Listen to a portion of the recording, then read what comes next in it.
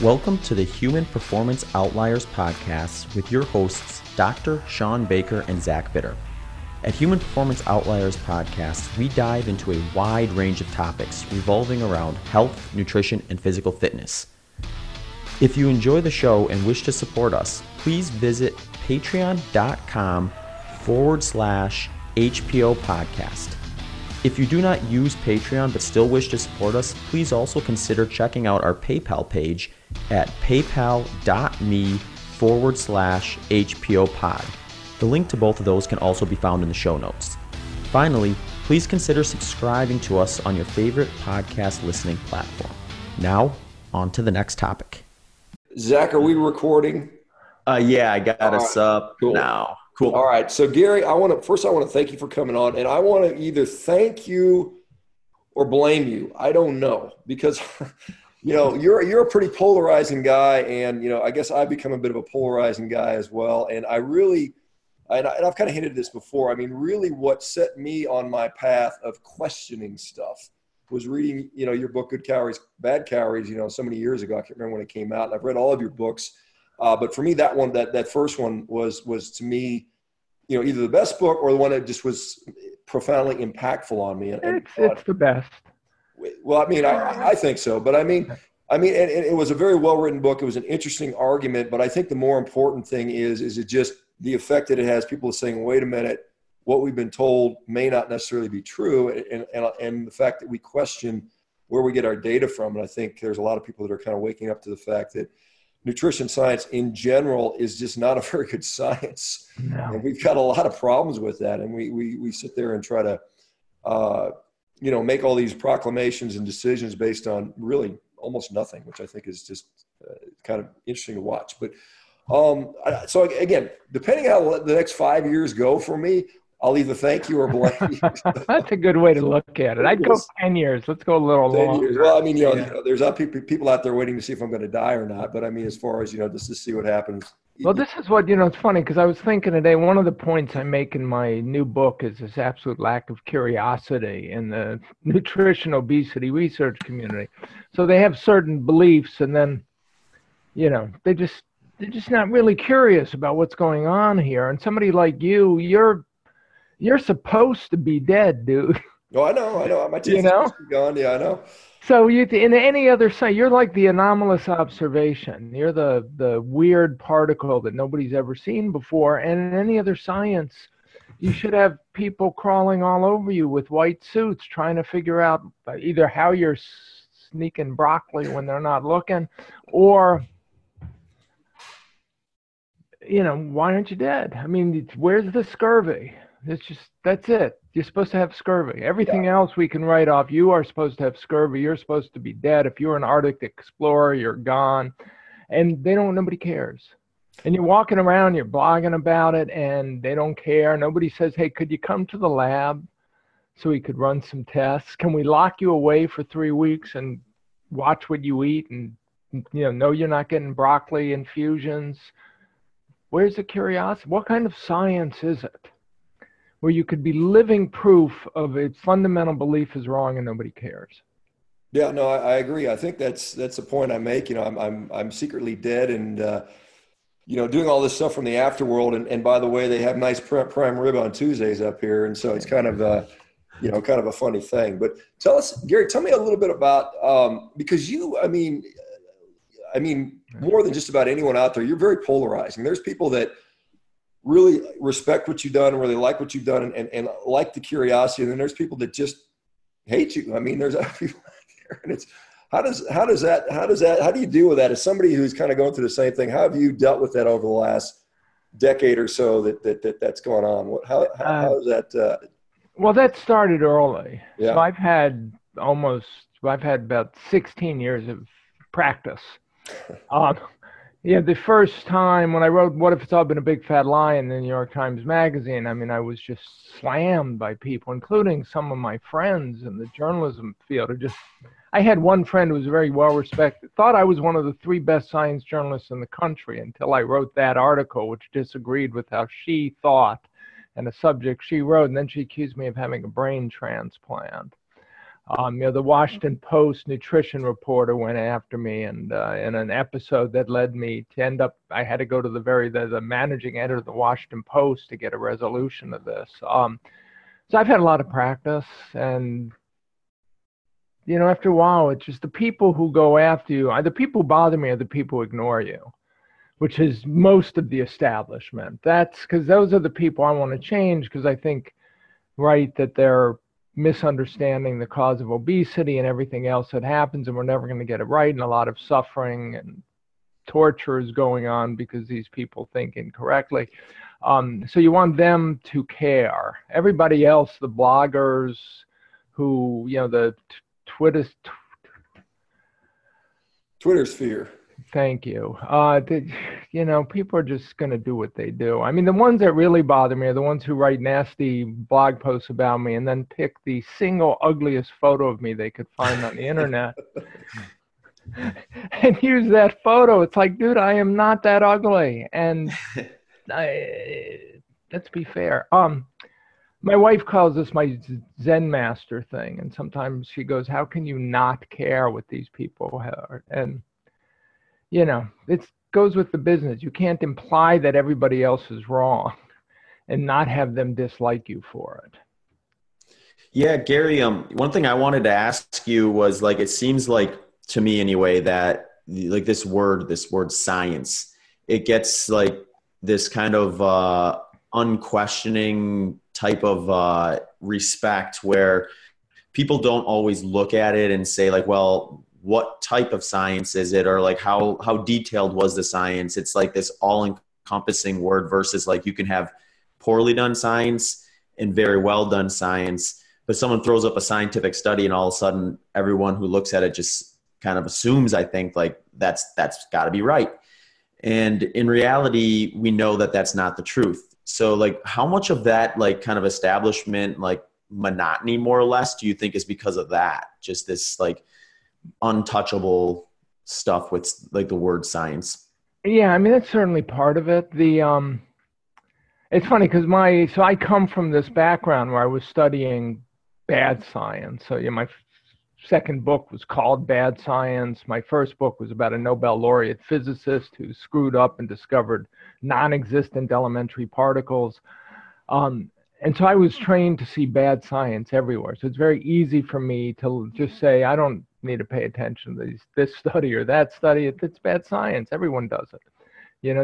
There were estimate, when I was growing up, the estimate was that 90% of the studies that are published in the sort of frontline academic research journals are just wrong or meaningless. They do nothing to move science forward.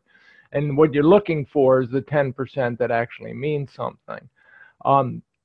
In part because of the way we discuss science now, with Twitter and the internet, and every day there's a new study and every day somebody has to comment on the new study.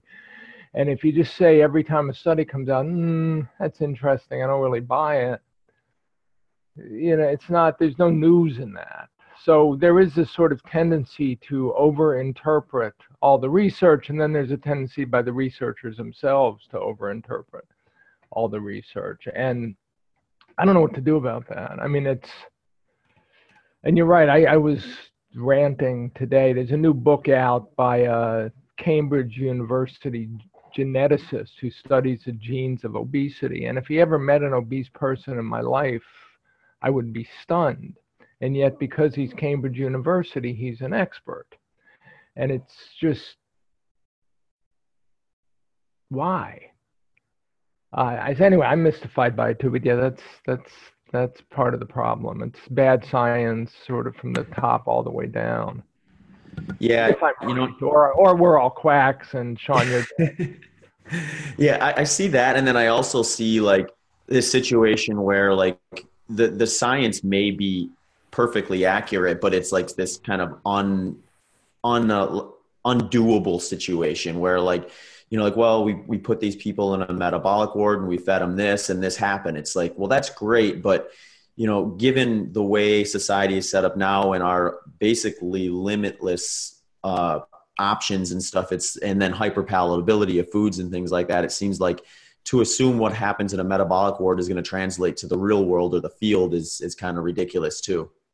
Yeah, although I think if people got the message, if the message was consistent, and they knew it was right, and they could see what happens when people, so, when we started the NUSI, the Nutrition Science Initiative, 8 years ago, I thought if you could do a few experiments to demonstrate that obesity isn't a energy balance problem, it's a hormonal problem, that the research community would suddenly go, oh, cool, we had it wrong. Let's fix everything and do it right now.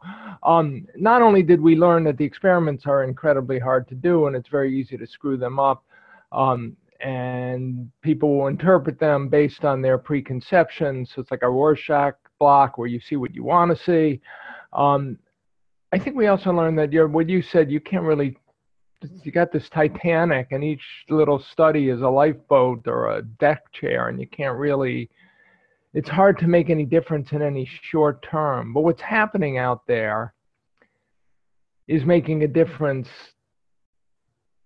You've got suddenly thousands of physicians who are now prescribing these diets. Used to be, when I started, there were maybe, I don't know, 10. 5 of them had written diet books, and they would prescribe low carb, high fat, ketogenic diets, not carnivores. Nobody was prescribing pure meat, but maybe they should have been. Anyway, and then people would lose weight, and then they'd go see their cardiologist, and the cardiologist would say, how'd you lose weight? And they'd say, well, I've been doing Atkins, and the cardiologist would almost have a heart attack himself, and then he would tell them to stop, and then they'd gain the weight back. Now you've got thousands of doctors who are prescribing these diets, and people are losing tremendous amount of pounds, and the clinical experience is building up. It's just hard to ignore it. And in type 2 diabetes in particular, where you've got this chronic disease state that's supposed to just get worse, to be, managed with ever higher doses of drugs, and now you've got people reversing that with diet, and that alone, that's a huge step. And so I don't think that we're going to change the perspective from the top down like I hoped to do 8 years ago, but I think the perspective is changing from the bottom up. It's getting harder and harder for people to ignore what these diets do. So. Gary, I mean, one of the things I quickly realized that it's a propaganda war, and I also realize the power of anecdote and story. And so I think, like I said, it's, you're beating your head against the wall trying to get the government or these corporations or whatever to buy into this stuff. And I do agree that it's got to be grassroots stuff. But let me ask you, because I've got my book coming out, and one of the arguments I make in the book is, there's so many flaws with nutrition science. We've made so many assumptions, and we've never even tested those assumptions. And so if you could go back 100 years or whenever the start of modern nutrition science went in and said, I want to start over, how would you do it? Or is that too hard of a question to answer? That's an interesting question. It's funny because the way I think about it is ultimately you're going back to a point at which there was a conflict still. And then you think, okay, we got these 2 competing hypotheses or 5 competing hypotheses, however many, which ones have to be refuted because of hard evidence and which ones don't. And then you go forward and you see how the community just jumped on these assumptions. Oh, it's all about calories. It's all we have to know.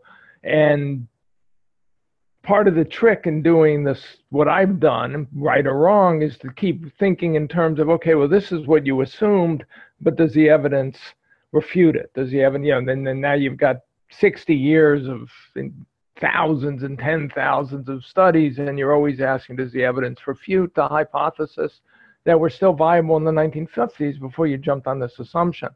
So what I would do, I would go back to the 1960s, which is when things really started going off the rails. And that's when the endocrinologists realized that insulin was driving fat accumulation, that obese individuals were insulin resistant and type 2 diabetics were insulin resistant. And that's when the diet book doctors suddenly hit it big, Atkins and before him, Herman Thaler and the Drinking Man's Diet, and they were pushing very low carb diets, which were based, whether they knew it or not, on this idea that you had to lower insulin.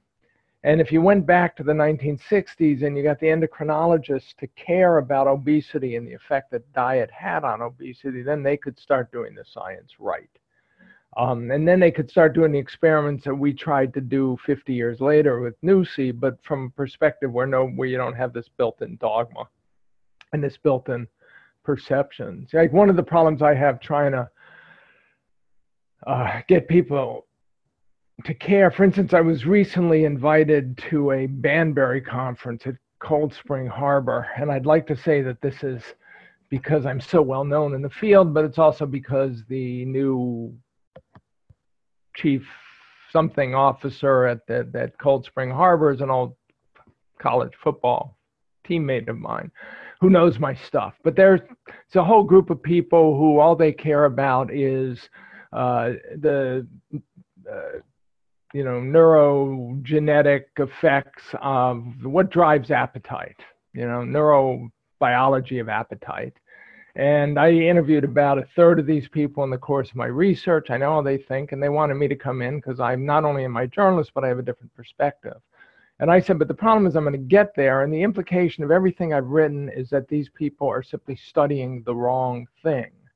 Like, they may be learning about what drives appetite, but they're not learning about the relationship with obesity. And so the implication is that not only do I think they're all wrong and deluded and doing the wrong thing and wasting their lives, but what they should be doing is 1960s era endocrinology. And they don't do 1960s era endocrinology. They don't care about it. They don't understand it. They know nothing about it. They're doing 2019, 2010 era neurobiology and genomics and proteomics and all these fancy things that they know what they're learning from it. I don't quite understand what they're learning from it. And we speak different languages. I want them to use different tools. I want them to go back in time 50 years. There's no way we can connect in a meeting like this. And then I tried to convince them to take this colleague of mine who at least used to live in that world and speaks that language. But it's sort of, in an ideal world, you would go back to the 1960s and just say, look, now we've got these competing hypotheses. We've got this idea that it's all gluttony and sloth on one hand. On the other hand, we've got this idea that obesity is a hormonal regulatory disorder, and the hormone driving it, primary hormone linking it to diet is insulin. And let's see how we can tease out those two hypotheses to see which one, maybe they're both partly right, although I don't believe it. Maybe one dominates. And the kind of experiments that we tried to do with Nusi are the way you do that. Back then, the field was small. Maybe 1/10 the number of researchers studying it. So if you had learned something significant, it would have stuck. Wouldn't have been overwhelmed by this noise that we have today. So, but that'll never happen. I'm sometimes optimistic but mostly pessimistic about that stuff. Every once in a while, I see a little glimmer of hope. But this is one thing I think, and correct me if I'm wrong, but a lot of people, you talk about the hormonal theory of, and we'll call it a theory because nothing's really proven in nutrition, that we can say right now. We could call it hypothesis. Hypothesis, okay? And obviously there's a lot of evidence in that favor, and there's people that it's all about calories. I mean, I don't think you've ever been told, like, if I were to hold you down and force feed you 20,000 calories of whatever, meat, something, I think you would concede you would gain weight on that regimen. But again, that's assuming you can override your appetite.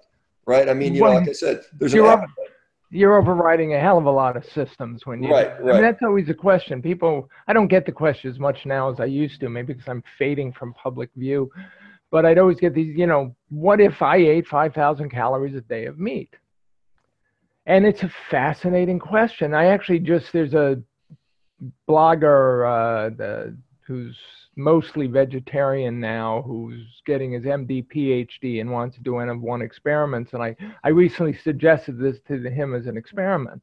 And I actually sent him a section from Good Calories, Bad Calories, because back in the late 60s, these researchers at Vermont did a study where they tried to fatten convicts by feeding them the Atkins diet. That's how they thought. Well, it actually wasn't even Atkins back then, because this was before the book. And they couldn't do it. And they said these convicts in the Vermont State Prison would sit there with plates of pork chops in front of them and refuse to eat them after a while.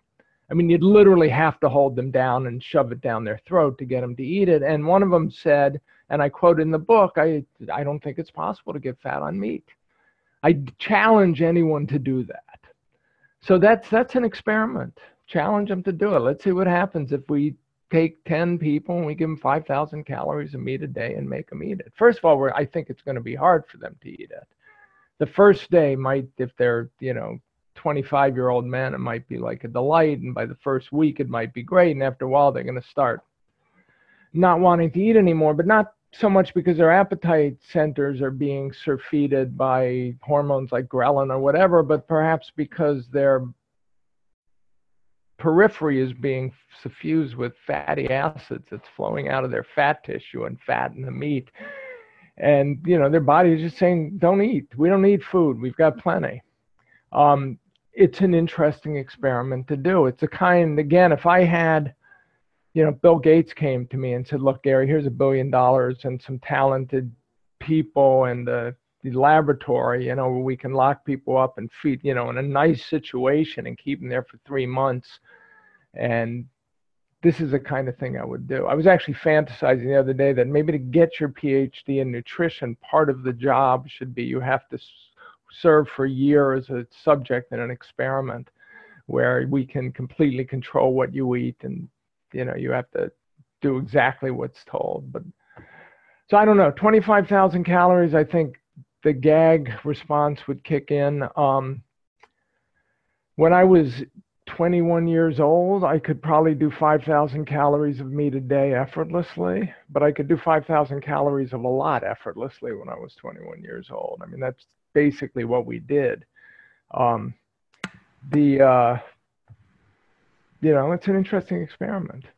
But I'll bet you're probably up close to 5,000 a day, aren't you? Yeah, I can do that easy. I mean, I can eat 4, 5, 6 pounds of steak a day without too much effort. I mean, that's 4 is pretty average. So if that's ribeye, that's 4,500, 5,000, something like that, depending on how much marbling's on there. How physically active are you? Well, I mean, I'm pretty physically active. I mean, I'm still, I'm getting ready for these rowing world championships, and so I do. I don't exercise as much as some people think I do. I mean, I don't. I really spend more than an hour a day training.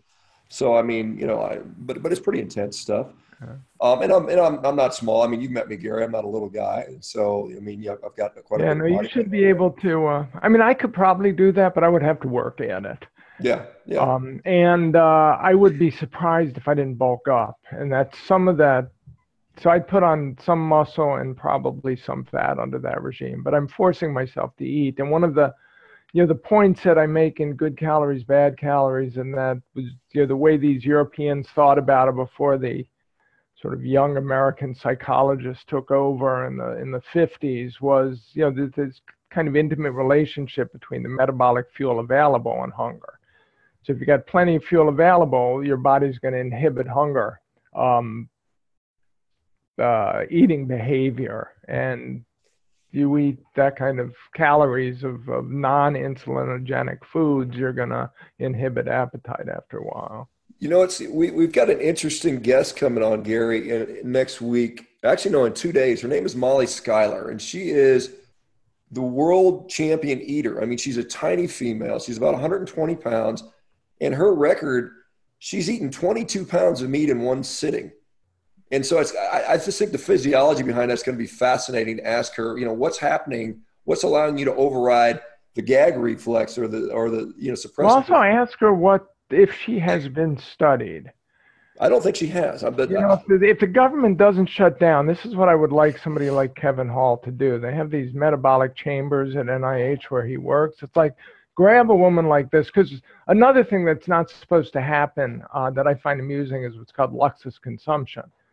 So the idea is she shouldn't be able to eat 22 pounds of meat unless she's doing it, say, once every 2 months and she's not eating in between. But if she's eating large portions of food every day, how does she maintain? Well, my understanding, we'll clarify that when we talk to her, but my understanding is, she does these eating challenges once a week or something like that, gets paid to do it. She's the best in the world, beats all the men, and she eats like a regular diet during the week, and she maintains her stomach capacity by drinking huge amounts of water. That's basically my background I've read on her, but I'll ask her when we talk about the interview. Yeah, just if anyone's even invited her to come to their lab so they could study, what is this woman's metabolic rate? How much is she burning? Yeah.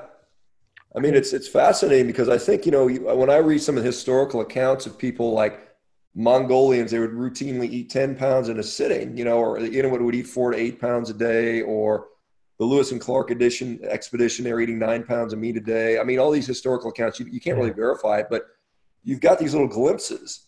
Well, the Lewis and Clark thing is reliable. I mean, this is funny. We were talking about how bad nutrition science is.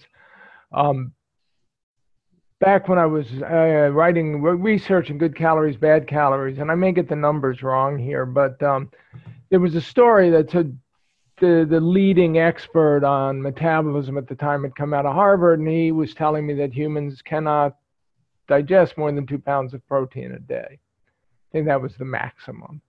And then I went to there's a huge 2-volume government report of dietary recommendations. And in there, they didn't have the 2-pound limit for protein. So I called up the authors who ran the protein section. I remember one of them was that Stoney book.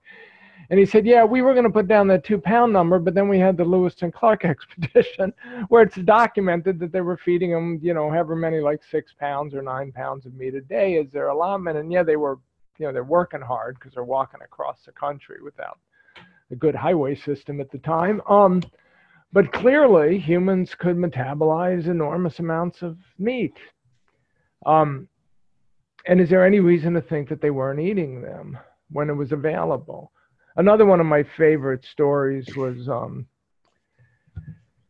there's a New Zealand anthropologist who did some work with Aborigines in Australia. Michael Pollan talked about this in In Defense of Food. She took these Aborigines from the city where they all were getting fat and had diabetes, and she moved them back to the bush and had them live their original Aboriginal life. And she was telling me about how one day, they hunt down a kangaroo and they kill, and she watched them each eat 6 pounds of meat at one sitting. And then about 20 minutes later in the interview, she says, the thing with an Aboriginal diet is you can't overeat on it. And I said, well, wait. 20 minutes ago, you told me that you watched these men eat 6 pounds of meat in one meal.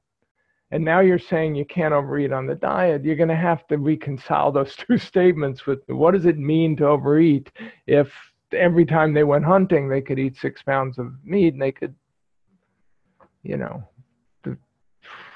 and again, people don't really think about it. Well, I think in practice what happens is that it's not hungry again for 24 hours or 36 hours or something like that. I think that's what happens in practice. When I do that, I've gone to these all-you-can-eat Brazilian places, and they don't make money on me. I go in there and clean them out, and then I may not eat for a day or two. I'm just like, it just works that way. And I think but then if the meat was available the next day, would you eat it? Probably not. I mean, I think if we go back, and again, this is all speculation. Obviously, none of us have time machines, but if we look at the environment that man sort of evolved in, this was a time when there were lots and lots of big animals everywhere. I mean, that's what the paleozoologists will tell us.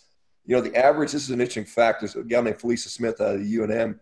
I'm trying to get her on the show, but I can't get a hold of her. But she's published a paper saying that the average size of a mammal today, if we look at all animals out there, right. We average the size of elephants and mice, and we make a composite animal would be about 20 pounds. 50, 100,000 years ago, the average size of an animal was 1,100 pounds. And so that tells you the amount of animal quantity that was around. And there was a lot less people, and it wasn't hard to kill these animals. Well, I'm going to tell you 2 stories that are relevant, neither one of which got into good calories, bad calories. So one was from an African a zoologist, I think his name was Schaller, pretty famous person, who back in the late 60s decided to take a walk through the African steppes and in effect, act as though they were hunter-gatherers, a hunter-gatherer population, and see how many calories they could gather over the course of 24 hours.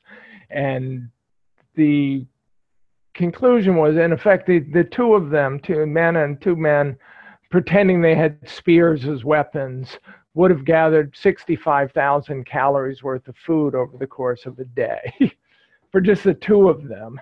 And a similar story was a memoir I read of by a Swedish anthropologist or naturalist who lived with Aborigines in Australia in the mid to late 19th century. And he was talking to an Australian cattle rancher, and they call them cattle stations. And this guy had told him, again, if I'm remembering correctly, that he had killed 300,000 marsupials over the last year. I mean, it was something, again, I kept thinking, wait, must have been 90,000, because I figured it out. It was 300 a day. And basically all this guy did was ride around his cattle ranch and kill animals. And even if he was exaggerating by a factor of 10, you could imagine that the Aboriginal tribes never went short of food. And yet obesity is a relatively modern. Obesity at the extent that we see it today is a new invention. Yeah, we had Mickey Bendora on the show a while back, and he was telling us about how, like, I think some people have a misconception of just some of the megafauna, even where, like, you think of these big woolly mammoths, like, well, how many men would it take to go and hunt that thing down? And in their mind, they're thinking like 30 to 40 guys with spears and bows and arrows just chipping away at this thing all day. And he said, no, it's like a couple people, one will go up and sever the Achilles tendon, and then the thing won't be able to move. And then it's just one of them driving a spear into the thing. And it's like the amount of food you would get from a mammoth is feed your tribe for a while. Well, this is Weston Price tells that story in Nutrition and Physical Degeneration, where he goes to see pygmy tribes in deepest, darkest Africa. And I hope I'm not using socially unacceptable language. And he tells a story about how the pygmies used to kill elephants. And you're reading this thinking this is like the craziest thing I've ever heard. And it's that they sneak up behind them and saw through their hamstrings, because apparently they don't feel it. So they hamstring the animals, and then they can't move, and then they could kill them at their leisure.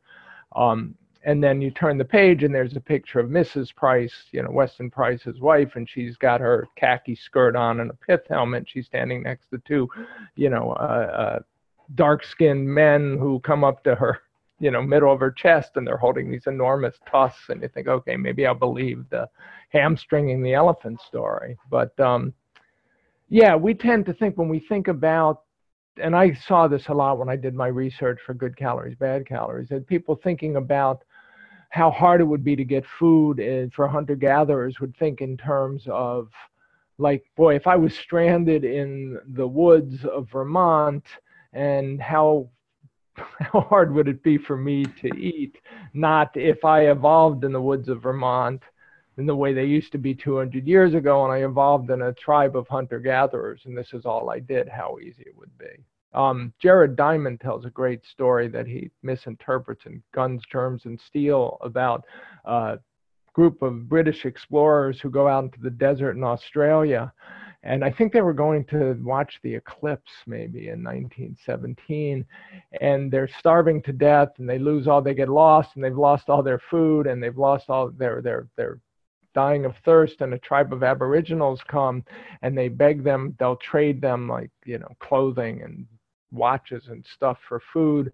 And the Aboriginals say fine, and they disappear for a day, and they come back in the middle of the desert, and they bring them plenty of food and plenty of water and even fish. And you think, clearly these people are extraordinarily well adapted to survive in those environments, such that they always had plenty of food available. And that food was usually animals and fish in this case. Yeah, and I think, the mistake we often make is we look at these modern indigenous tribes, the ones we've had access to for the last 100 years or so that we can observe. That is probably a watered down version of the climate that they had, 20, 30,000 years ago. But the reason they've been allowed to remain indigenous tribes is because they're living in environments so inhospitable that we haven't, our white privilege, we haven't moved in and taken it over.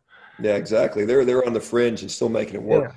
Let me ask you, Gary, because this is something that it kind of baffles me, because we hear the people that say it's all about calories, and the caveat they'll always say is when protein is, equated, that, it doesn't matter if it's fat or if it doesn't matter if it's carbohydrates. So my question becomes, well, what about protein? I mean, do protein calories not count the same as other calories? How do the cognitive dissonance to say that protein is a different macronutrient and it affects the body differently, but somehow fat and carbohydrates, there's no way they can affect the body differently. How do you reconcile that statement or that sort of line of thinking? I mean, just that line of how can you? I mean, this harks back to sort of the fundamental question is we've got three macronutrients that do entirely different things to the human body, that we metabolize differently, we have entirely different endocrine responses to, and yet somehow they're all supposed to have the same effect on fat accumulation. Except, as you put it, protein we know is going to have a different effect on lean tissue than fats and carbs. But when it comes to energy and fat accumulation, they have to be identical because somehow the laws of physics dictate this, which they don't. I don't know how anyone could believe that. But as soon as they go to that point, it brings them into this world that's so unfamiliar and has such cognitive dissonance that they immediately step back to where they were originally and just say, this must be true. I mean, again, I have to do a debate on the Joe Rogan, in a month, and I guess it's going to be debating whether or not obesity is a hormonal regulatory disorder. And the thing I want to get clear is how can we possibly start from the idea that these three macronutrients have the same effect?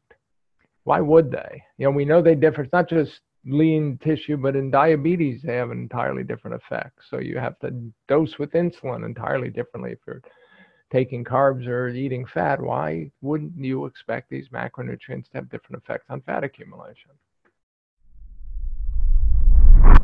Now for a word from our sponsors. Hey folks, thank you for tuning in to the Human Performance Outliers podcast. We are very excited to have ButcherBox sponsoring the show. Sean, why don't you tell us about some of your experiences? Yeah, I mean, I've been, basically mostly just going with their custom boxes. I've been going with ribeyes and New York strip steaks. They're all grass-finished, antibiotic-free, hormone-free. They're actually pretty decently marbled for a grass-finished product. I've been enjoying it. Lately, I've been throwing it in the sous vide and then reverse searing, or then searing it up in a cast iron pan. That's been pretty darn tasty. I've enjoyed it. The consistency I found on pretty much every single steak has been very high, very good and very high.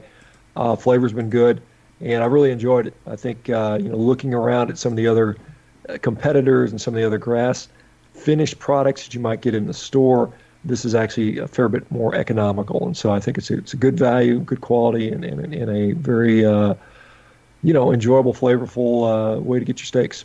Awesome, thanks, Sean. Remember, to get your discount and free bacon, type in promo code HPO at the checkout. Now back to the show. Hey, can you comment on? I know David Ludwig's study that was part of the NUSI stuff came out recently. I think it was published in October, November, and it showed that at least in maintenance phase, there seemed to be a caloric difference in people on a low carb versus a higher carbohydrate diet. That's been criticized due to the randomization timing and some of those things. But what are your thoughts on that study, and what do you think the implications are? And what else can we expect to hear from that information? Okay, so we funded that study. Everything NUSI not everything. Two of the studies NUSI funded directly investigated this question of whether or not we're dealing with, a caloric energy balance disorder, whether or not fat accumulation is determined by energy balance, calories in, calories out, or whether it's determined by the hormonal response to the foods we eat, or what combination of it.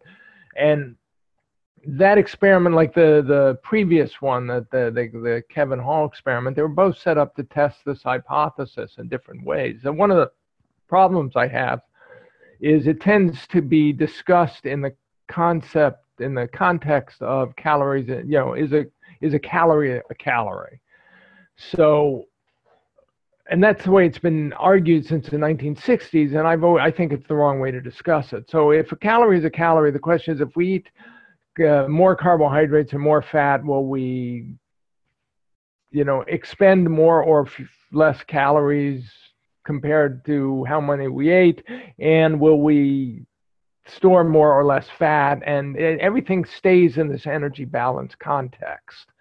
The correct way to think about it, if I'm right, is you have these two competing hypotheses of obesity, and the ideal experiments are the experiments that can create a scenario by which the two hypotheses make different predictions. So in this experiment, you get people to lose some weight, and then you get them into energy balance, which, and then you feed them different diets of different macronutrient content, where you fix the protein and flip the carbohydrates and fat from 60-20 to 20-60. Is that right? 20-60, yeah. 20% protein. If fat accumulation is determined by caloric balance, then you've got a situation where the macronutrient content of the diet shouldn't matter. Only the amount of calories fed should affect their ability to maintain this weight loss. And if fat accumulation is a hormonal regulatory phenomena, and if it's primarily insulin, then the diet with the fewer carbohydrates should make it easier to maintain weight on a higher caloric intake. And if you have a higher caloric intake and you're maintaining your weight, you have to have a higher caloric expenditure.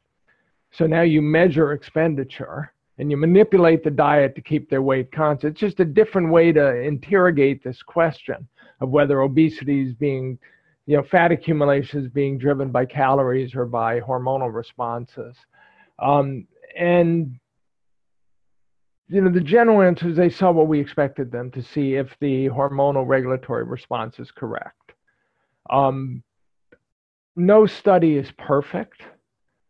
No study ever gets you an unambiguous result. That's why independent verification is considered one of the pillars of the scientific method. Like, let's do it again, and ideally do it again and see if you continue to see the same result.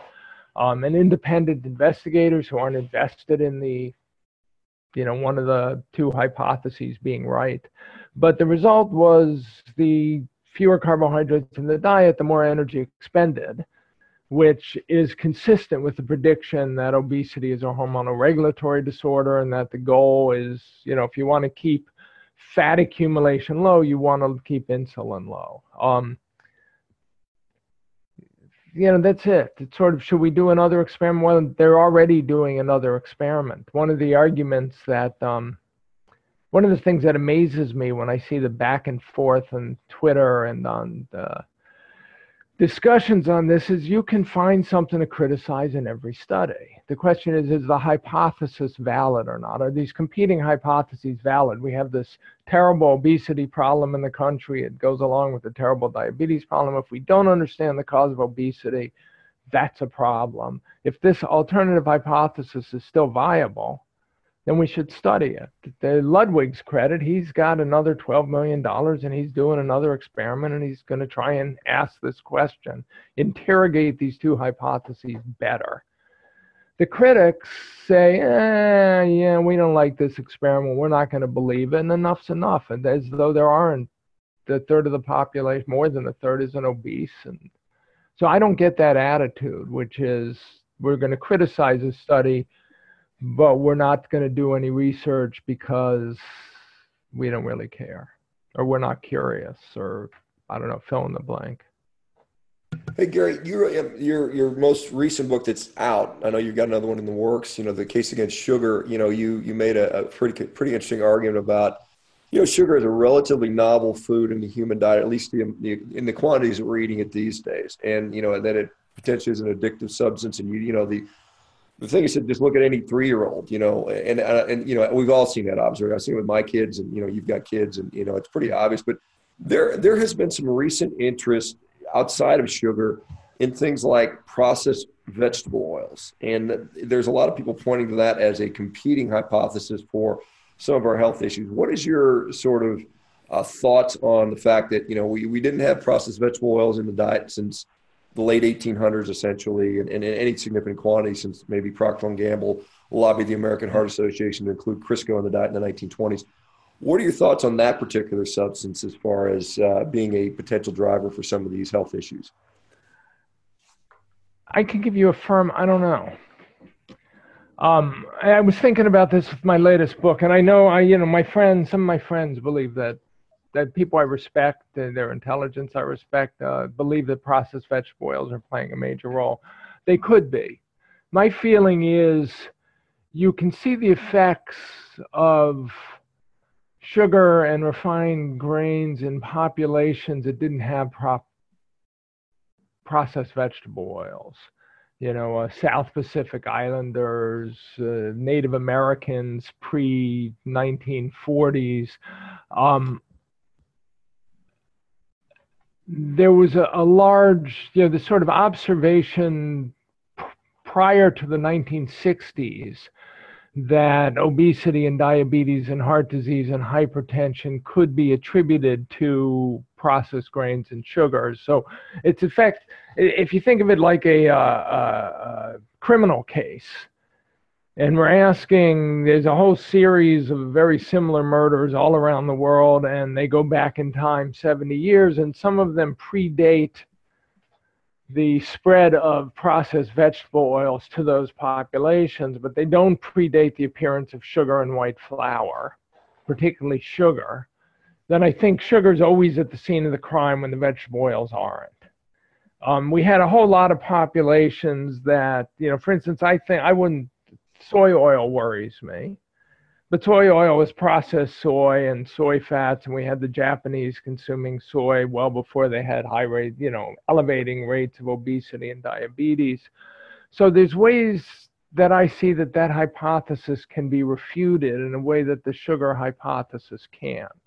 So my general feeling is if we could find a population that didn't eat sugar, but did eat Crisco, we could see what the effects of Crisco are and disassociate them from sugar. And we can find populations that ate sugar but didn't eat Crisco, and we see obesity and diabetes in those populations.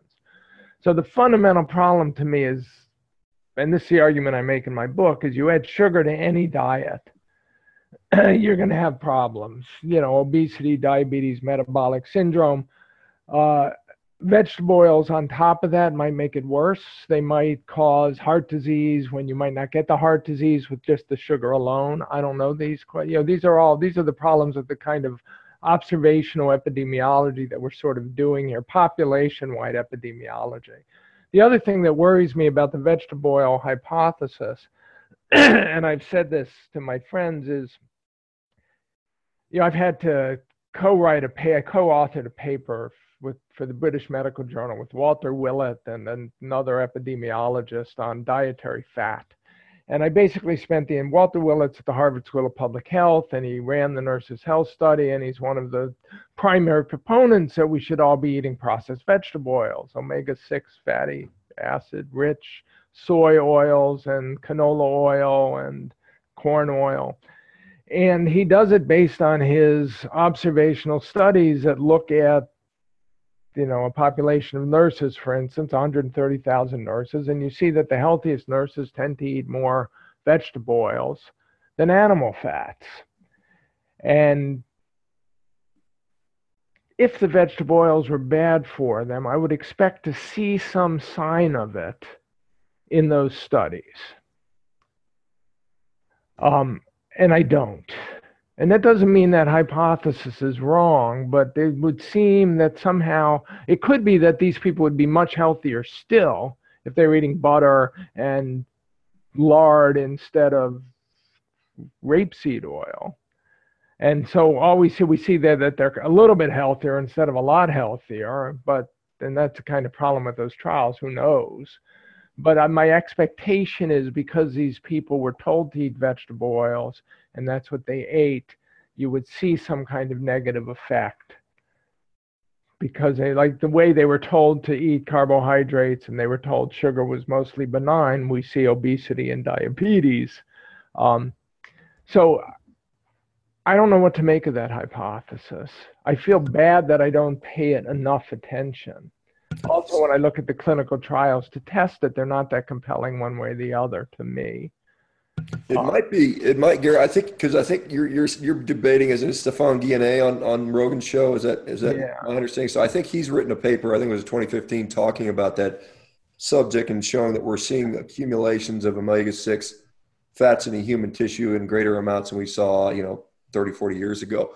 Let But me what ask you. disease is it causing? That's Well, that's a question. You don't know if it's causing problems or not. There's some people think it's inflammatory and they're more readily oxidized. yeah, and it could be. And Well, let me in the Gary Taubes diet, are you eating a lot of Mazola and Crisco? Is that part of your diet? I mean, that's one of the reasons why I don't care that much about it, because once you tell people not to eat processed carbs and sugar and not to shop in the middle of the grocery stores, you're not eating that stuff. right. Okay. So Unless you're not you're eating cooking with, no. I eat like you'd eat with broccoli attached. it. There you go.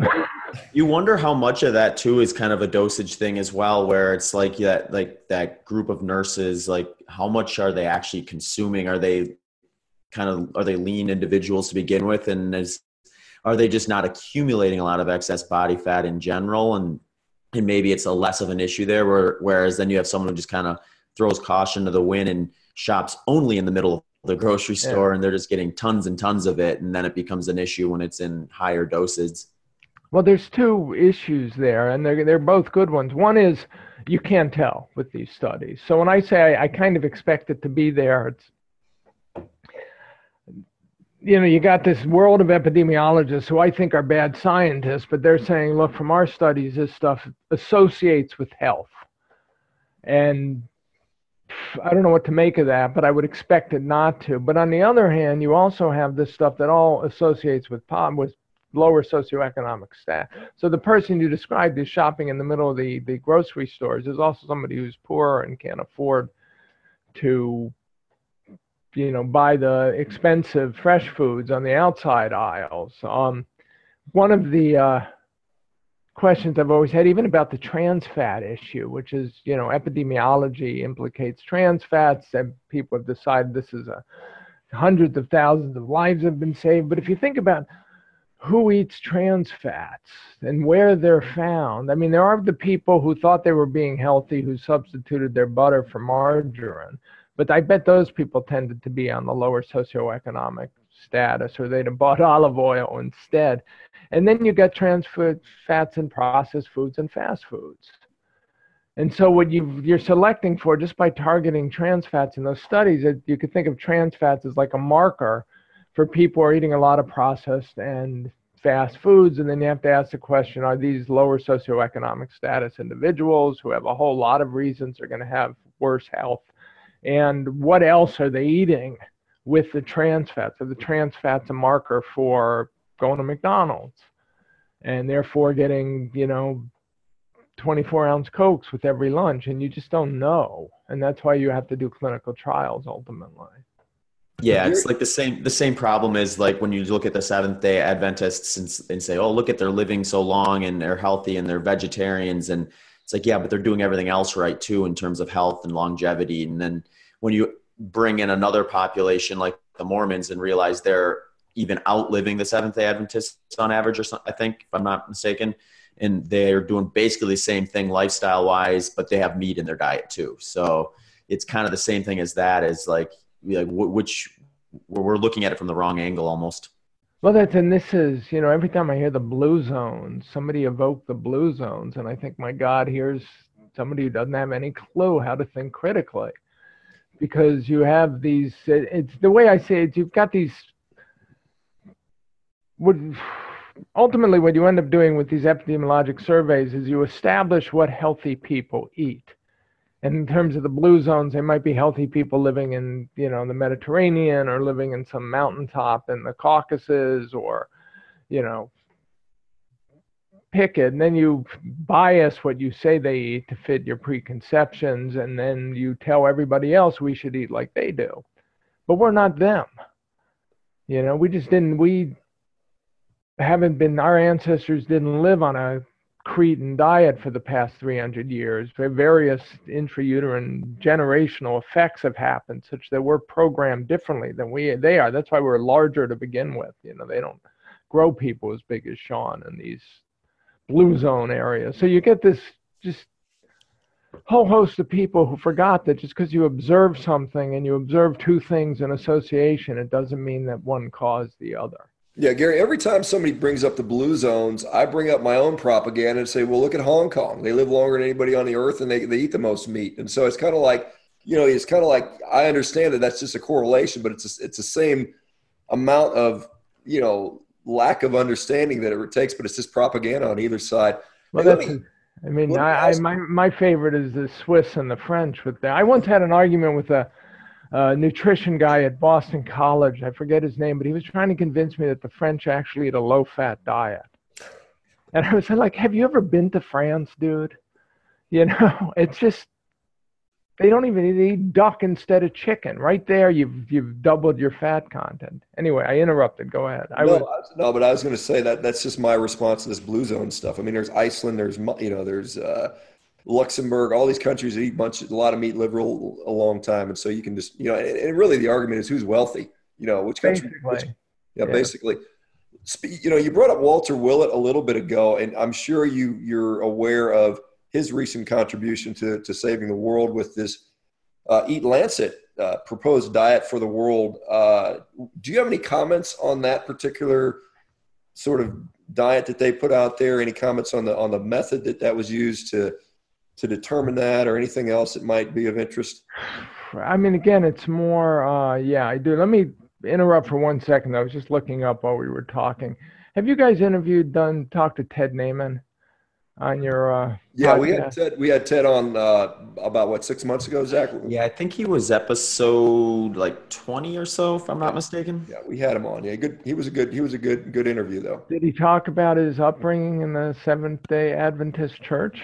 I know I've heard him talk about that. I can't remember if he talked about it on our show or not, but yeah, I know he was trained at Loma Linda, and, you know, was in that stuff, and thought it was and you know, said he was worst health he'd ever been in, you know, following that sort of guideline. But it is true that people who treat their bodies like temples, who consider it their religious duties to be pure and treat their bodies with only pure foods and substances, are going to be healthier, whether those substances include meat or not. As for the Walter Willett and this Eat Lancet study, I mean, it's interesting because, again, so the BMJ had us do a study on a paper on fat that I was invited to be a part of. And so the lead author was an epidemiologist at the Cambridge University. And then Walter and I were the other two authors. And the idea was to put people together who had different perspectives and see what kind of compromise we came to. And then we brought in Ron Krauss to be our fourth author, and I thought Ron would nicely balance Willett because he's an experimentalist, he's not an epidemiologist, and Walter would take him seriously. But basically, you know, I felt like I spent a year of my life saying to Walter, well, no, we can't say this because that's not true, and we can't say this because that's not true, and no, just because your 131,000 nurses saw an association between eating a mostly plant diet and health doesn't mean that that's causal and that we should all eat mostly plant diets. And know the Predimed study of, you know, which showed that a Mediterranean diet was healthier than an American Heart Association low-fat diet, which might have showed it. I don't actually believe it did. You can't use that as evidence for mostly plant diet because actually the Mediterranean diet advice allowed for more fat, more meat in it than the American Heart Association. And it was a sort of a series of going through this for a year in which, you know, I felt that Professor Willett just had come to a kind of scientific endeavor where you interpreted any evidence that could support your position in a way that it could support your position. And that, to me, isn't science.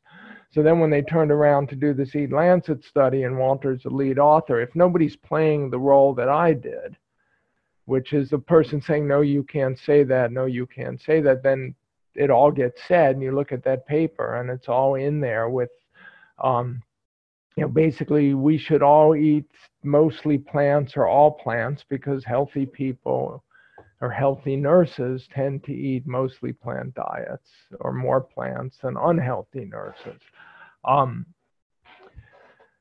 What worries me about all this more than anything is you're telling an entire world to change their diets, and you're telling them to eat in a way that, you know, historically we've never done. No populations have been vegetarian populations if they had any meat available. I mean, they always had some kind of animal products available. They basically, throughout our knowledge of, prehistory, hunter-gatherer populations ate as much animal products as they could. And now you're telling them that somehow this is bad for us and we should all change our diets. And it's not just that people will do this unthinking, but parents will raise their children this way. Like it's one thing for you to say, I eat all meat and I'm pretty healthy and I think other people should. It's another thing for a government to say that, or a prominent medical journal to say that. And then you get people who take it too far. Like if I hadn't met you, I would think, Jesus, 5 years ago, 10 years ago, I say saturated fat isn't bad for you. And the next thing I know, there are people out there eating nothing but ribeyes. It's like, that's crazy. But it's fine for you to do it. But I hope you're giving some vegetables to your kids, and don't tell me if you are or not. It's sort of, you can take things people will take things to extreme. Harm can be done. And the reason you do clinical trials is to find out what the harms are. You could kind of see the benefits anecdotally, and you could assume like, okay, I'm 30 pounds lighter than I was because I don't eat carbs, but maybe I am going to die next week from a heart attack because I eat butter. You do a clinical trial to give you some probabilistic understanding of whether that's true. If you just tell people to eat because this is what your observational surveys saw, I mean, that to me is a kind of medical malpractice and dangerous. And we won't find out how dangerous it is for 10, 15 years as people are raising children without animal products in their diets, and assuming this is they have some more an ethical responsibility to the world or to the environment or to the animals that they don't have to their own children. So it worries me. Yeah, I mean, I echo that concern, Gary, and that's one of the reasons, and certainly I certainly don't tell everybody that everyone needs to eat all meat. I think it's an option. It seems to help a lot of people with certain medical conditions, certainly. And my kids, while they eat a lot of it, they eat other food as well if they want to. But I certainly make them fill up on meat first, and then if they want to eat food. That's the thing I want to try and get across in this book I'm writing is that, for 50 years, this ketogenic diets, low carb, high fat diets have been treated as quackery that you weren't supposed to do. You still see articles coming out saying new study shows that, ketogenic diets could cause depression. It's like, okay, but tell people that if they go on a ketogenic diet, wonderful things might happen to them. And depression might be a side effect. We could do it like the commercials on television for pharmaceuticals late at night. And we could have 5 minutes of a, very fast talking announcer giving all the possible side effects of a ketogenic diet or a carnivorous diet, but the benefits may be remarkable. And if you don't allow people to experiment with themselves, I mean, I assume if you switch to a ketogenic diet and you get very depressed, you'll switch off of it.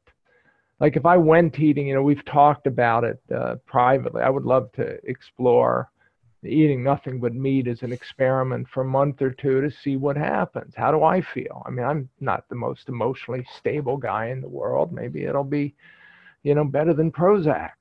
But I assume that if I do it and I start feeling like crap and I can't power through, let's say we have a hypothesis that, okay, sure, you're going to feel like crap for a week, but then you're going to protein adapt and be fine. If that doesn't happen, then I hope I have enough sense to go back to eating my green vegetables with my meat, but it's sort of, some of this is common sense, but you've got to know that this is an option. And it's, for some people, a fairly and exceedingly healthy option. Yeah, I think that's a fair statement. Gary, let me ask you, I mean, when you look at the overall nutrition science and people trying to tell us what to eat, and there are, admittedly, not tens of thousands, but hundreds of thousands of nutrition studies have been published throughout the history of, you can find a study support anything. How is the average person, you or I, or, our sister or some Joe off the street supposed to know what the hell they're supposed to eat? How would you tell someone to figure out what should you eat? You mean other than listen to us? Yeah, I don't, again, this is the challenge of this book I'm writing. So, every diet book does the same thing, including, books that we don't think of as diet books, like Michael Pollan's book, In Defense of Food. There's so much confusion out there. There's so many studies. Every day you're told something different. It's really confusing, but actually it's really simple. And I'm now going to explain to you how it's simple and why I'm right. And then the book goes on from there. And then at some level, that's what every diet book has to do. I'm sure on some level, that's what yours is doing. It's like, it may be, this is why I'm right about a small section of the problem, or this is why I'm right about. That's what I'm trying to do in this book. So I have an approach that I hope will suck people in. And I argue in this book that one of the problems is a very simple message. Carbohydrates are fattening was made complicated by the fact that the medical community had the wrong approach. They said it's all about energy, and so they left the right approach to the diet book doctors, and every diet book doctor has to add something new. You can't just say, do what Atkins said you should do, or Atkins couldn't say, do what Taller said you should do. So you've got to add something new, some new shtick that you've developed, and so you start adding layers of complication on top of the simple message, which is don't eat carbs, and replace it with fat. And you can do that eating all meat. You can do that eating vegan. Anyway, so it all gets complicated. And then people like me come along. Then the experts just say, look out at all this crap. And they just look at the complications. And they treat each diet as different. So South Beach is somehow fundamentally different than Protein Power, which is fundamentally different than Sugar Busters, and they're all different than Atkins, and they're all basically the same thing. And it just spins, all this noise gets generated, and then people come along and say, now I'm going to cut through the confusion and tell you what the truth is. And so my version of my added value is I'm going to cut to the truth better than anyone else because I'm a journalist and I understand the history, and I'm going to try to include your truth in it because I think your truth fits that truth. But it's sort of, how is anyone supposed to make sense of this? Again, I just was alerted today to this new book by this Cambridge University geneticist, Gene Eating, it's called, The Truth About Nutrition and Obesity, something like that. And because he's at Cambridge University and you and I are not, he supposedly has the truth and we don't. Now, I ordered his book and I ordered it used because I didn't particularly want him to benefit. But I read reviews and I read quotes from him, and basically he thinks obesity is about how much you eat and calories in, and people will be thinner if they learn to walk away from their plates hungry.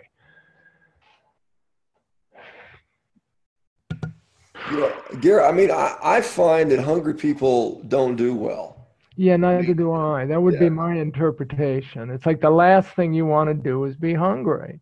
Can you, this is a thing that I find, this genetic approach to obesity or disease in general. Do we have a genetically predisposed ancient civilization that was morbidly obese? Does that exist? Is that part of our human genome, or is that just, I just don't, I don't see, making it that complicated, that you've got to eat for your blood type or eat for your genome, or, do giraffes have to do that? Do zebras have to do that? How does that work?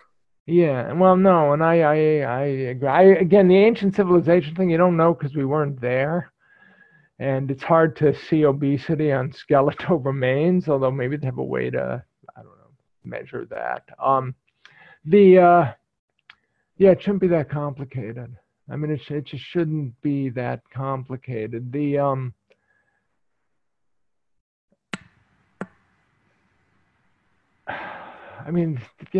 We've got the century of just terrible science, and not very bright people. That's the other thing. This is, one of the conclusions I came to do in my research is basically you've got a whole world of people. The smartest guy in the room, when we were growing up, like when you were in high school and I was in high school, the smartest kid in the room didn't want to be a nutritionist. And until the 1970s, obesity wasn't even a legitimate area of research. The NIH didn't fund it until beginning around mid-1970s.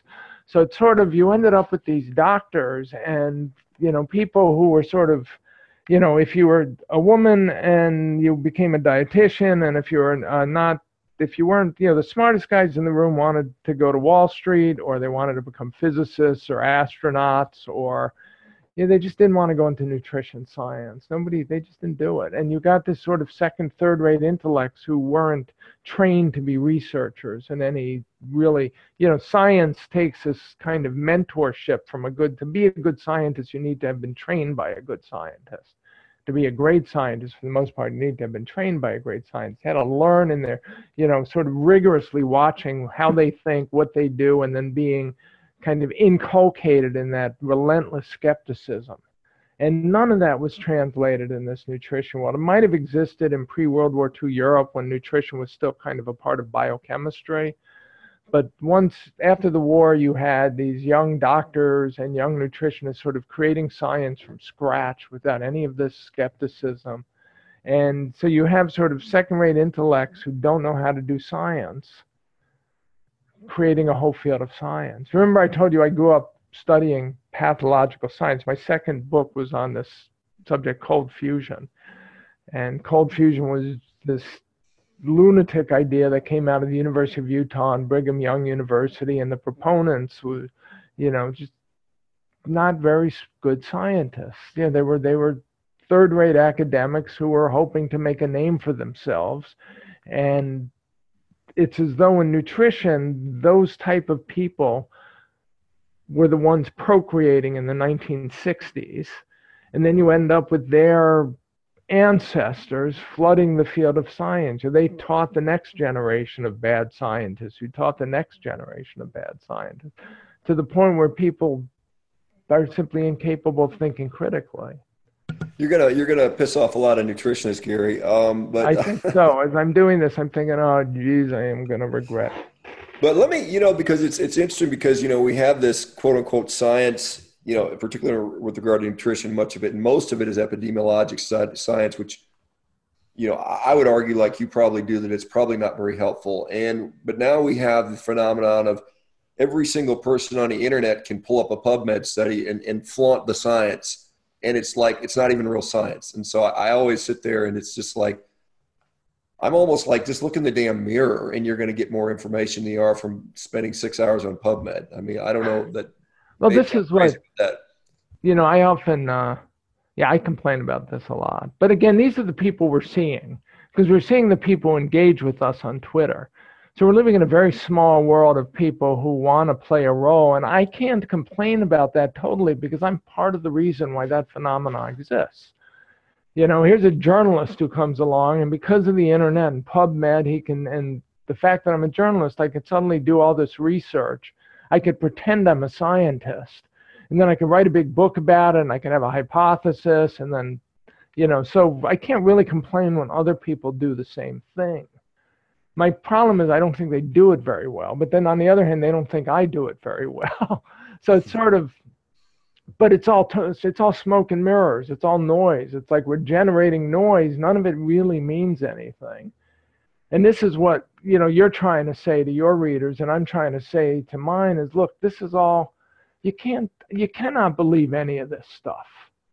I mean, I believe most of the stuff in the textbooks because I think vaguely, and like I believe that insulin drives fat accumulation because I kind of trusted the scientists who determined that back in the 1960s. And I'm assuming that it was pretty easy to determine, even though I know nothing about their methodology. I never bothered to look because I figure I won't understand that even if I did. But that becomes textbook science. So I say I could kind of trust that textbook science. But just try eating this way. Like if you have a disorder, if there's something broken, whether it's 100 pounds of excess fat, or it's type 2 diabetes, or it's manic depression, or it's, try switching the fuel your body runs on and sees what happens. And people can do that. And so all we're saying is try it. Yeah, I mean, I think the point you brought up at the beginning of the show, the fact that, I still have all my teeth and haven't died from scurvy. I mean, that very fact alone is enough to, basically cast doubt upon the entire field of nutrition, in my view, because the fact that I'm not dead, is just shocking to me. And like I said, not only is it shocking, they don't care. There's nobody in nutrition science who's reached out to you and said, this goes against everything we were taught, right? Scurvy is a vitamin C deficiency disorder caused by the absence of fresh fruits and vegetables in a diet. Here's a guy who doesn't eat any fresh fruits and vegetables. Ergo, he should have scurvy. Let's study him. Yeah, and I'm not secretly sneaking the broccoli as people might suggest. Yeah. But when Stefansson and what's his name, his buddy Anderson, yeah, back in 1928, they did this experiment. So they're fed on, they eat nothing but meat for a year. They do not die of scurvy, despite predictions to the contrary. And then when Stefansson writes his book, Not by Bread Alone, or By Bread Alone, whatever the hell the title was. Yeah, Not by Bread Alone. Yeah, Fat of the Land, yeah. There's an introduction in it, right, by, I think, Eugene Dubois. Again, I'm remembering stuff from 15 years ago in which he says, this experiment basically means we have to rewrite what we know about nutrition because we're wrong. And then the war happens and nothing gets rewritten and none of this. And now it's like you guys are walking around the face of the earth and nobody cares. Yeah, it is interesting just because like you think of like other things like sporting events and stuff. If you had someone like doing something like, winning an event or breaking a record or something like that, and they say, well, I trained this weird new way that everyone has said was wrong. Everyone's going to want to know what they did and look at them and watch them actually do it. But when it comes to nutrition, they just want to kind of don't make us do that work again. Well, how much do your peers in the ultra endurance world, how much are they watching what you do and,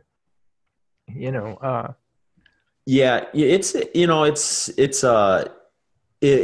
definitely gets a lot of attention. I would say like I'm probably known just as much for my diet as I am for any of the athletic achievements I've gotten. So you can't really say that about a whole lot of other athletes.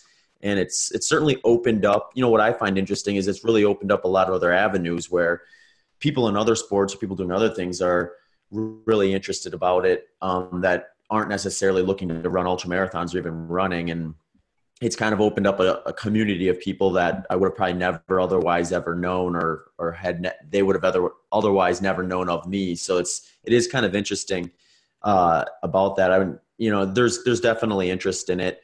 I think the real interesting thing is it is literally almost endurance sports nutrition flipped on its head from what a lot of people have been exposed to. So I like to think about this, but endurance athletes are very kind of type A regimental, typically type of people. So, they don't like overhauling stuff too much. They don't want to mess with their routine. So some people are more curious than others and want to try it out. Other people, they'll wait till something breaks till they try it out.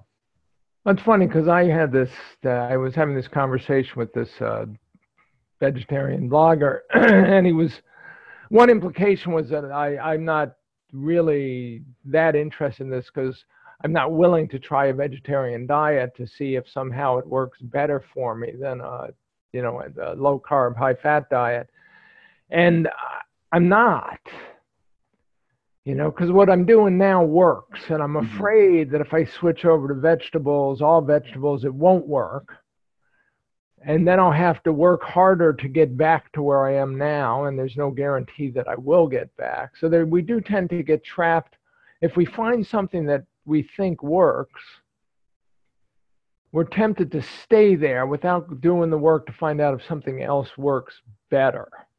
Yeah, and I think too, like one thing when it comes to diet and nutrition, especially with the stuff that I'm doing, it's some of these folks, they can kind of mask a bad diet for at least long enough because of how active they are too. And, so it's less like a last resort type of situation in a lot of cases. And it's more like a few more things have to go wrong first before I start wanting to do anything differently. And, I think about that with just the last 100 years in general too. And it's like, 100 years ago, you couldn't afford to be eating stuff that made you feel so shitty that you couldn't like go out and work hard for the next day or two. Now you kind of can. Like you have to be just functional enough to be able to sit at an office chair. So sometimes Sean and I have talked about this on a bunch of other podcasts too. It's like you can kind of normalize feeling subpar and think that that's how you're supposed to feel. And I think we see that sometimes with people that, I mean, Sean sees it all the time, probably on meatheals.com, where people are just so surprised at how good they feel because they just had never felt that good before, or it'd been so long since they felt that good that it's like they want to share it with everyone because they think they just, discovered this new fancy thing that changes everything for them. Well, this is one of the reasons why people like us tend to look like quacks, is because you tend to be, you go through your life with some chronic disorder, whether it's, mood disorders or overweight, and then you find something that fixes it and you want to tell people. But in medicine, that's not supposed to matter because it could have been a placebo effect. So you're supposed to be restrained and say, okay, I'm not going to actually tell you what I did, but I'm going to find money to fund a clinical trial or something. I am fascinated by this idea that I could, maybe if my wife decides to go traveling for a month, I'll do the meat thing. And, we'll see how, what feeling healthy really feels like. Again, my latest book is in part derived from interviews I did with over 100 physicians and dietitians who prescribe low carb, high fat diets. And often they would use it, they would say people get to feel what it feels like to be healthy. And they'd never felt that before. They haven't felt it in 20 years. And if you don't know what it feels like, you don't know if you're not feeling that. Yeah, so I think there's a lot to that. I mean, I thought I was fairly healthy, and then like I said, I thought, digesting a certain way was supposed to feel a certain way, and then all of a sudden it's like, wow, it's like feels a lot better, and you just kind of you're not sure yet, and so it's I'm sure you've told the story dozens of times on your podcast, but how did you transition to how and why to all meat? I was on a ketogenic diet. I'd been on it for about 2.5 years. It was doing pretty well, but I just started reading about people doing it, and I was more interested in my rowing performance. I saw that people in the past had used a lot of meat, and particularly like old-time bodybuilders had used that for strength improvement. And I thought, well, I'll try it for 30 days. And I did it, and I didn't die. I made a joke on Twitter. I said, what am I going to die of? Scurvy, my colon's going to fall out, my arteries are going to clog up. None of that happened. So when the 30 days was over, I went back to my ketogenic diet, and I just didn't feel as good. I started seeing like I'd had a little bit of soreness in my back came back. My digestion wasn't as good. And I was like, all things being equal, I'd rather just feel good. And then, within 2 months, I was setting world records on the rowing machine. So I was like, well, this is. So how much did you rowing? Because you realize, like I told you this, like I basically got my knee replaced just to improve my rowing times. And I may never now get back to where I was, but the original thinking was if I had 2 functional legs, that's got to help my rowing. How much did your times improve? So about 8% from keto to so I calculated the wattage because rowing is done in wattage. And so I'd had the US record for the 500 meter I think I said it around 1:16.5 when I turned 49. I took 2 more seconds off of that down to 1:14.5 when I turned 50. And I mean, that's an 8% percentage increase in the wattage at already a world record. And that was a US record. And I think it might've been a world record at that time. Certainly it was a US record. So that's a pretty significant improvement at that. And it's not like I was naive to training or some guy that just had never lifted weights before. I've been doing this for 40 years. And so that's a pretty remarkable, jump, 8%. If you look at somebody who breaks a world record and say you want to go 8% faster, that's. I'm thinking I did a 1:27.3. Right. That's not bad. That's not a bad time. And that was at 59. That's good. Yeah, that's very good. 58. I think I told you this. I just jumped on the machine in my father-in-law's house. I hadn't really bothered, and we're on the East Coast, so I could work out in the mornings. It's a different. Anyway, I was kind of stunned that I did this without training. So then I spent a year thinking, okay, I could move this to 125 with training, and I never bested the 127.3. But now at 62, if I could get close to that again with meat, I would do it. My marriage would suffer, though. My marriage would definitely suffer. Well, you might be able to clandestinely do it. Just, you could just kind of secretly give the broccoli to the dog or something like that. Or, it might. Well, it's funny because The dog, we get this, there's a, hip butcher shop restaurant about a couple miles from me in Oakland, and they make dog food. And so I buy it for the dog, and the dog, religiously eats it all and then leaves 2 pieces of carrots in it. And I think, okay, this dog knows what he's doing. He's not too smart in any other way in life, but nutritionally, he knows enough to avoid the carrots. So, yeah, it's kind of funny. You see with little kids too, the same thing. You've got these kids that inherently know that, and I just wonder, if there's just not this innate sort of sensing, this is not good for us. Always one of my questions: if green vegetables are so damn good for us, why don't kids like them? I mean, if they should, and I get it that you don't want, maybe the idea is that children who like green vegetables were children who were wandering around in the woods getting snatched up by neighboring tribes and, eating poisonous mushrooms by mistake and stuff like that. So as you mature, you develop a taste for it, and that's, you get old enough that you get the tribal wisdom about what shrubs you can eat and what shrubs you can't eat. But still, it seems like we should want to eat those foods when we're young, because if those kids are going to be healthier, they have a survival advantage. I just, when I look at, what would have been foraging strategies back then, I mean, there's almost no calories, in a green vegetable for the most part. Leaves have no caloric value. So and they're typically very bitter and not particularly good tasting until we at least cultivate and hybridize. But I mean, what would have been the incentive for someone to eat those 50,000 years ago? I don't really know. Maybe to make themselves throw up or something like that, perhaps. Or perhaps when you're hunting that woolly mammoth, something to chew on too. But yeah, it's a good point. This eating leaves thing that's supposed to be, again, I don't know.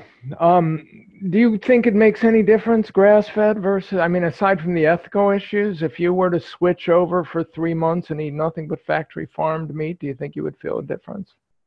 That is an interesting question. And I think we do need to sort of, there's been one or two studies that Texas A&M University did in 2010, where they took ground beef that was either grass finished or, conventionally grain finished.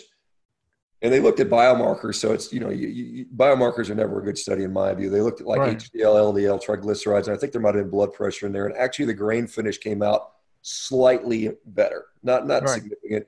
From all the people I've observed, and I've observed thousands of them, I cannot ascertain enough of a difference to make a global recommendation. There are certainly a subset of people who will say, I feel better on grain finish or I feel better on grass finish.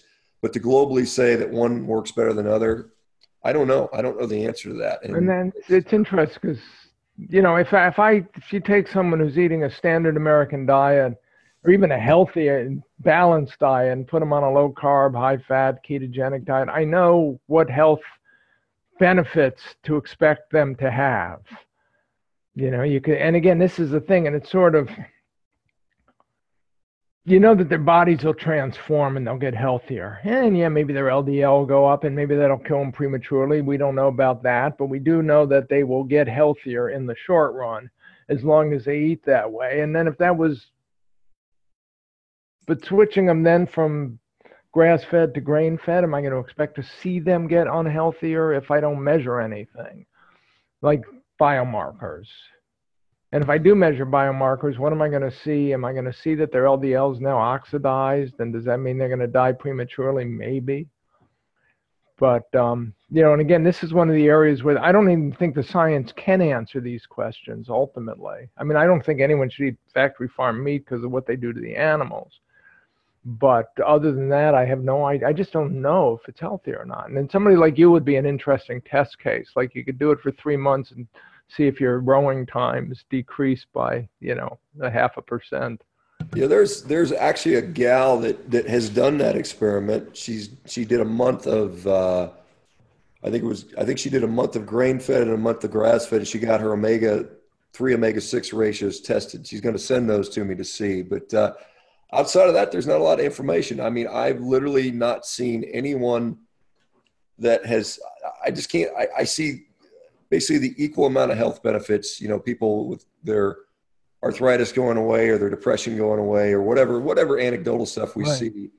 I don't see a difference between the two different groups at this point, but it would be a good question to ask. And, I think the ethical stuff around farming, as we've delved more and more into that. I've gotten very interested in that, obviously, for reasons that I get asked about it. I think it's more, it's not as black and white as you might think it is. These animals that go to a feedlot, they're not suffering. And again, we have to recognize that cattle are different from pigs and sheep and chickens. Right. So it's not that easy of even an ethical question in my mind. Well, that's what, I find the ethical questions always complex. It's funny, I drive down, when you live in Oakland, California, where I do, and you go to LA, you go down the Highway 5, which is one of the dullest highways in America. I mean, it really gives Kansas a run for its money. And every time we pass cattle, I'm always looking to see if they look like they're having fun. And really enjoying their life. They're always eating. They're either sitting down or eating, whether they're sitting in the feedlots, which you pass and smell, or whether you see them on the fields. The feedlots, we assume that those are less humane because they smell terrible, and the cattle are packed in there, but the cattle seem to be doing the same thing one way or the other. It's very naive. I get nervous even talking about this because I could not be more naive on the subject of animal ethics and animal state of mind. But, what I think about is I often got criticized for not telling people to eat free-range animals. And I don't want, if you can't afford free-range meat, pasture-raised eggs, then I don't want people eating pasta instead if they want to get healthy. Yeah, I think that's a very fair point because, most people can't afford it. And if you've got to make the decision between the box of potato chips or cheap ground beef, I'd say go with the ground beef every time. And I think that's a fair a fair way to look at it. Gary, let me know so the title of your book that you're working on now is going to be what? When's it going to be done? When's it going to be released? When can we get a hold of it? And then let us know what else you got coming up so that people want to follow what's going on with you. Okay, the working title at the moment is How to Think About How to Eat. I think we'll stick with that one, with the subtitle explaining that this is about, the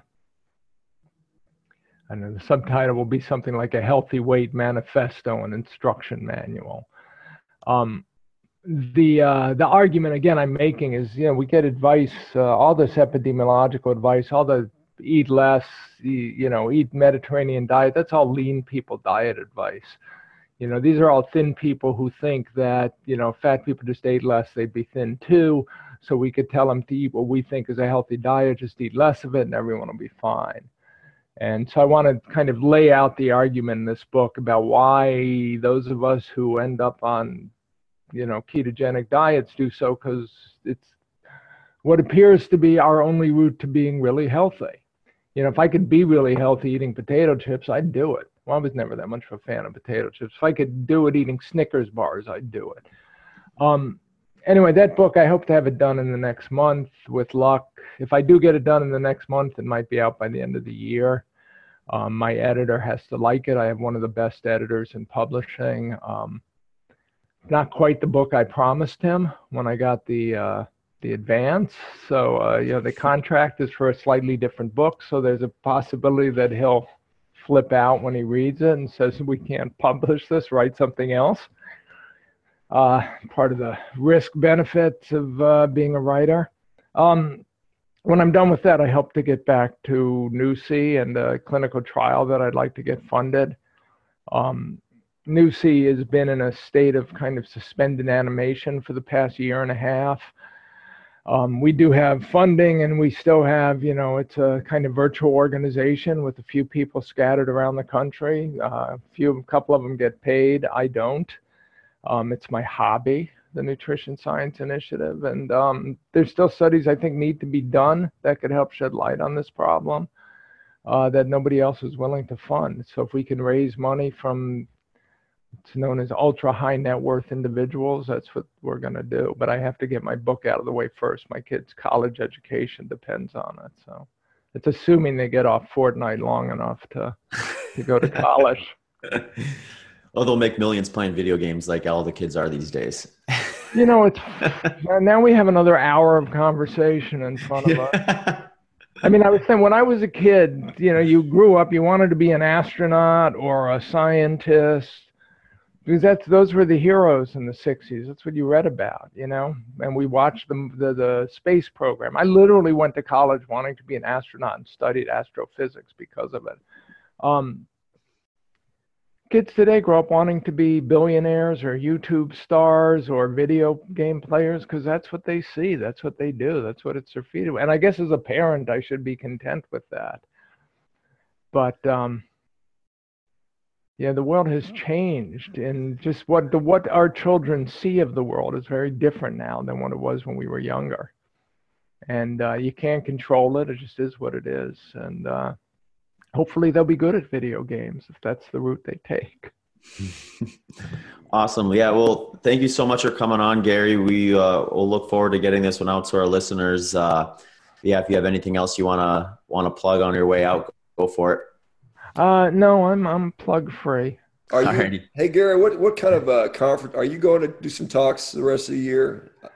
Well, I'm doing the Rogan thing. I'm doing Denver low carb, where we'll also have a discussion with Darius Mosafarian, the head of the nutrition department at Tufts, which should be interesting because dairy in some ways thinks sort of the closest in the conventional academic research world to thinking the way I do. And yet he does so based on his epidemiology, so we have fundamental differences as well. And then, I don't know, a low carb conference maybe in Israel. There's not a lot set up so far this year, but the next thing is definitely low carb Denver. Oh, and then the Seattle low carb meeting in early May. Yeah, I think I'm actually talking at the Seattle one, and so I'll be at the one. There's a carnivore one preceding the low carb Denver one by like a day, and so I'm going to speak at that, and then I think I'll try to swing by the low carb one in Denver for a day or so and kind of hang out and see what's going on there. So I'll run into you. I was trying to get into Denver early enough on the day of the carnivore meeting that I could go down to Boulder and give a talk in Boulder that evening and then go back to Denver, and I can't get a flight in that makes that not too risky. Okay. So we talked, Amber, and we were all talking about trying to get me into Boulder in time to give a talk that night, and I just can't make it work. So, well, it'll be interesting. Anyway, well, thank you so much, Gary. Like I said, I'll let you know in about 10 years, one way or the other. We'll read about it if it doesn't work. That's right, exactly. Okay, thank you guys. Take care. Okay. Thank you for listening to this episode of the Human Performance Outliers podcast with hosts Dr. Shawn Baker and Zach Bitter. If you enjoyed the show, please consider following us on social media and checking out our websites. Links to those can be found in the show notes. Also, if you have any questions or comments, please do not hesitate to shoot us an email at hpopodcast@gmail.com. Thanks again for tuning into the show.